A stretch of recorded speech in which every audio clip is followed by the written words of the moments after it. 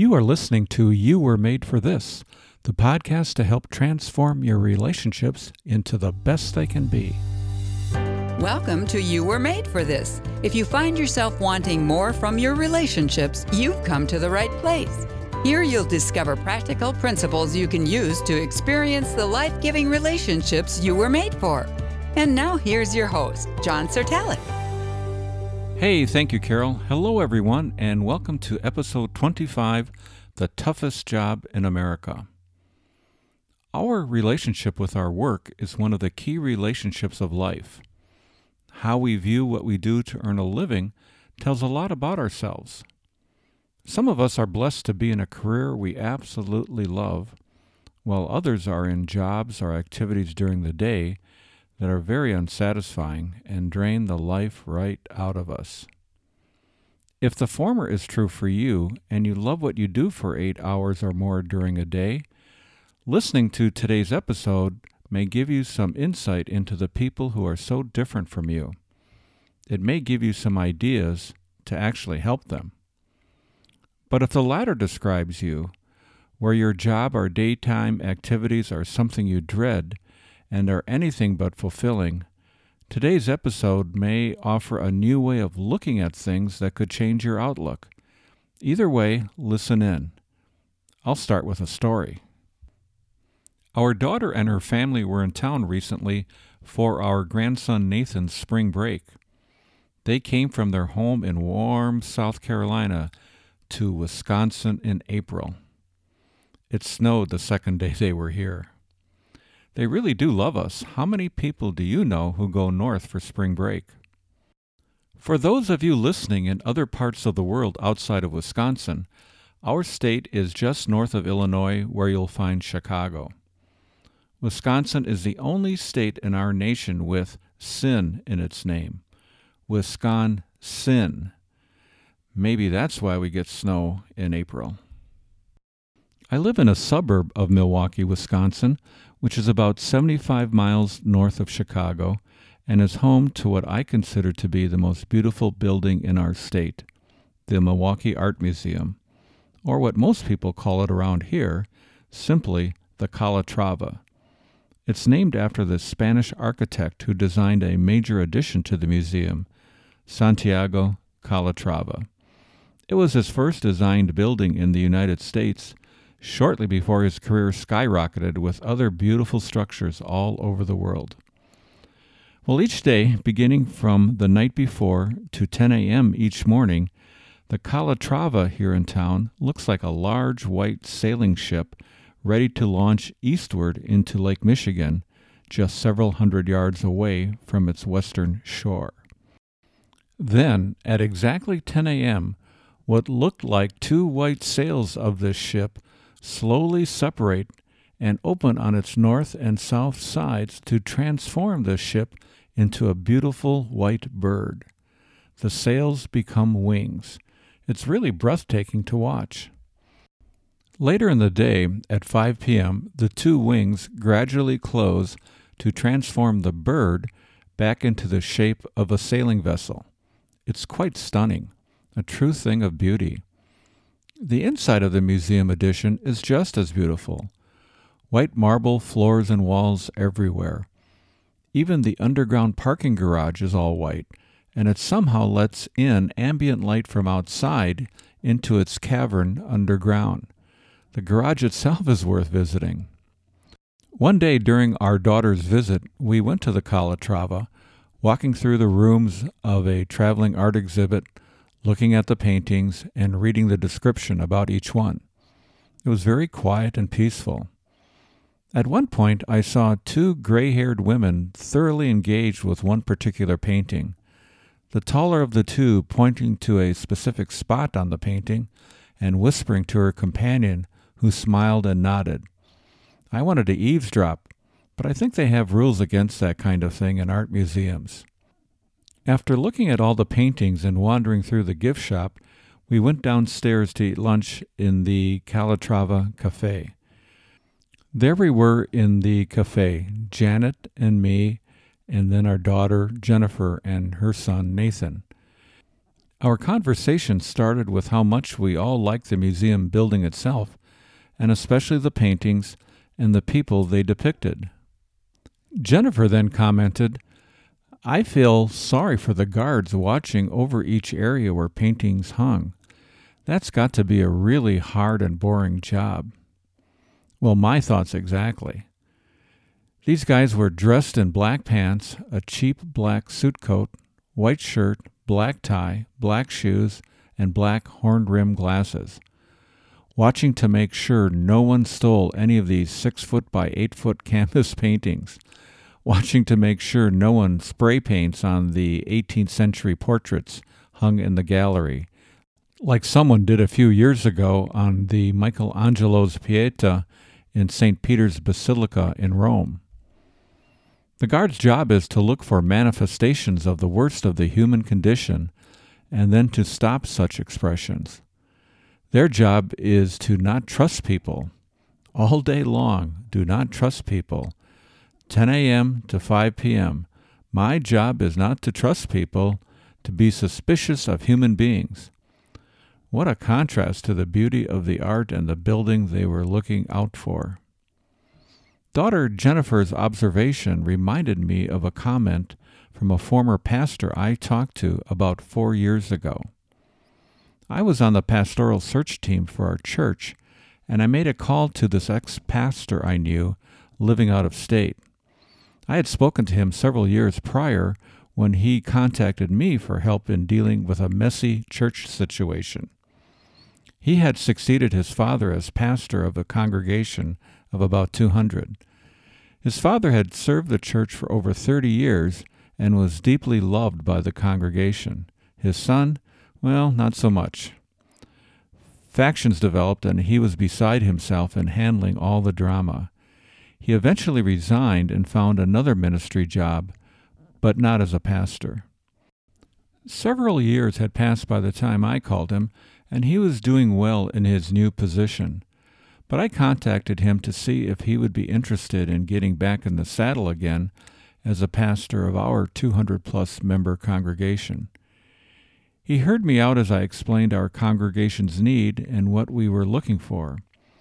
When I asked him if he would be interested in pursuing this further, he said he'd have to think about it and pray about it for a few days, and then he concluded with a sentence I still find a bit haunting. He said, "I don't know if I want to get back into the toughest job in America." I never called him back to follow up. We have listeners in 25 countries around the globe who I'm sure could care less about the toughest job in America. You may be one of those listeners. But please hang around because today's episode is not about America, nor about being a pastor. It's about the human condition that sparked such a comment from my ex-pastor friend. He had gone through a very gut-wrenching mess at his church, and my heart went out to him. He did have a tough job.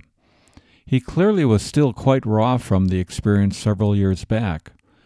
But being a pastor, the toughest job in America? Really? I know what you're thinking now, and I'm thinking the same thing. But let's extend a little grace to the guy.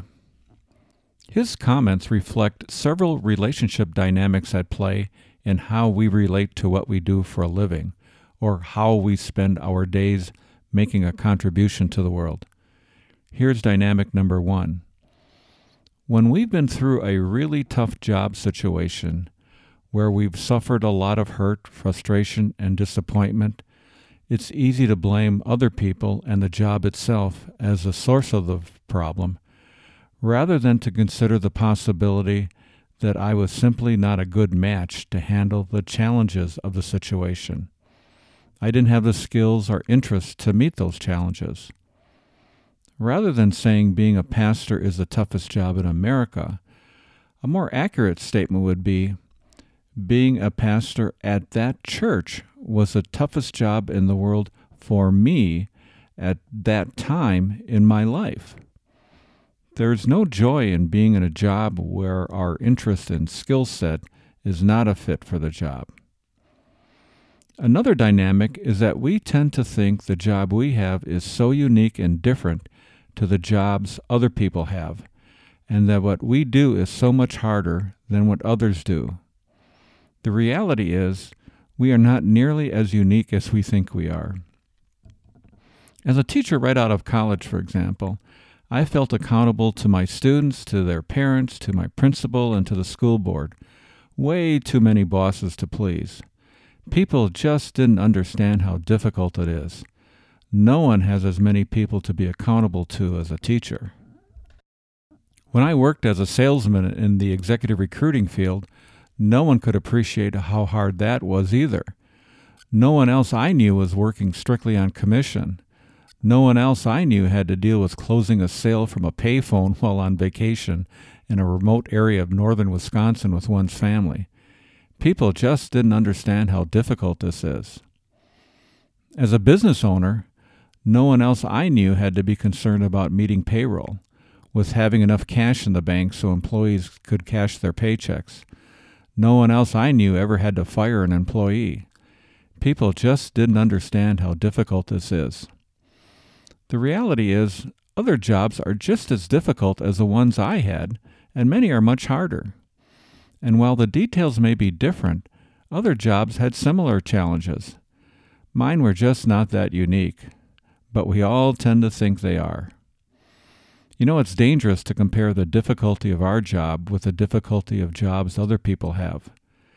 To say my job is harder than your job is to compare and evaluate myself in comparison with another person. Don't do that. It's envy, and it's wrong, and it's sin. It's also prideful, for it presupposes one accurately knows how difficult someone else's work is. Dynamic number 3 is that almost always the job we have is the product of a choice we make. If our job is so distressing and hard, we need to quit and get another one. It may be really difficult and scary to do this. There may be financial considerations. I might have to move across the country. But it's all still a choice. No one is forcing anyone to have the job they have. We often think we don't have a choice, but we most always do. We have more choices than we think. So accept responsibility for our own choices. And finally, the last dynamic is that every behavior has a payoff, a benefit to it. Otherwise, we wouldn't engage in that behavior. If someone chooses to be a guard at an art museum or a pastor, there's a benefit to it. It may certainly not be something we want, but for the people who engage in them, there's a payoff. Maybe the payoff to the museum guard is part-time income in a stress-free environment, boring as it is, to pay off student loan debt. Maybe the payoff to my ex-pastor friend was to please his pastor father, who wanted his legacy carried on by his son.